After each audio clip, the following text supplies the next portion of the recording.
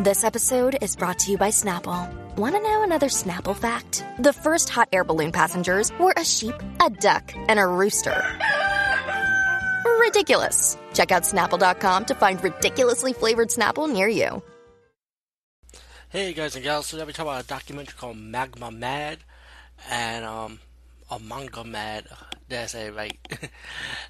If you want to get into Japanese culture, or if you're new to this, I highly recommend this documentary to you. Or if you're a veteran in it like me, then you still want to watch it anyway. But this is a really good reference to the world, the manga culture, or Japanese comic books. You may want to call it here in the U.S.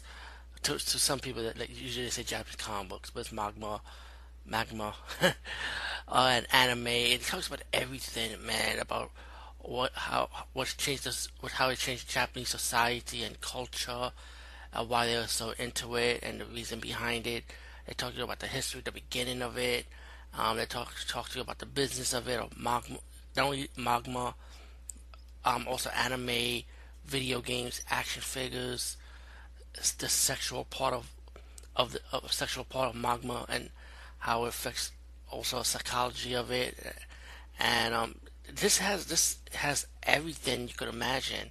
They even talk about the class of otaku, of their world and their universe, and the obsession with it.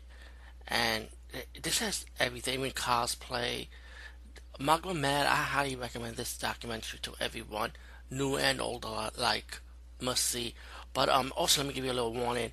It does contain some adult material with images like the poster art or like comic book art, So you're going to see some adult images. So let me just say, it's not for kids, but to me, art is art. So whatever your parents, just ask your parents for permission if you want to see this.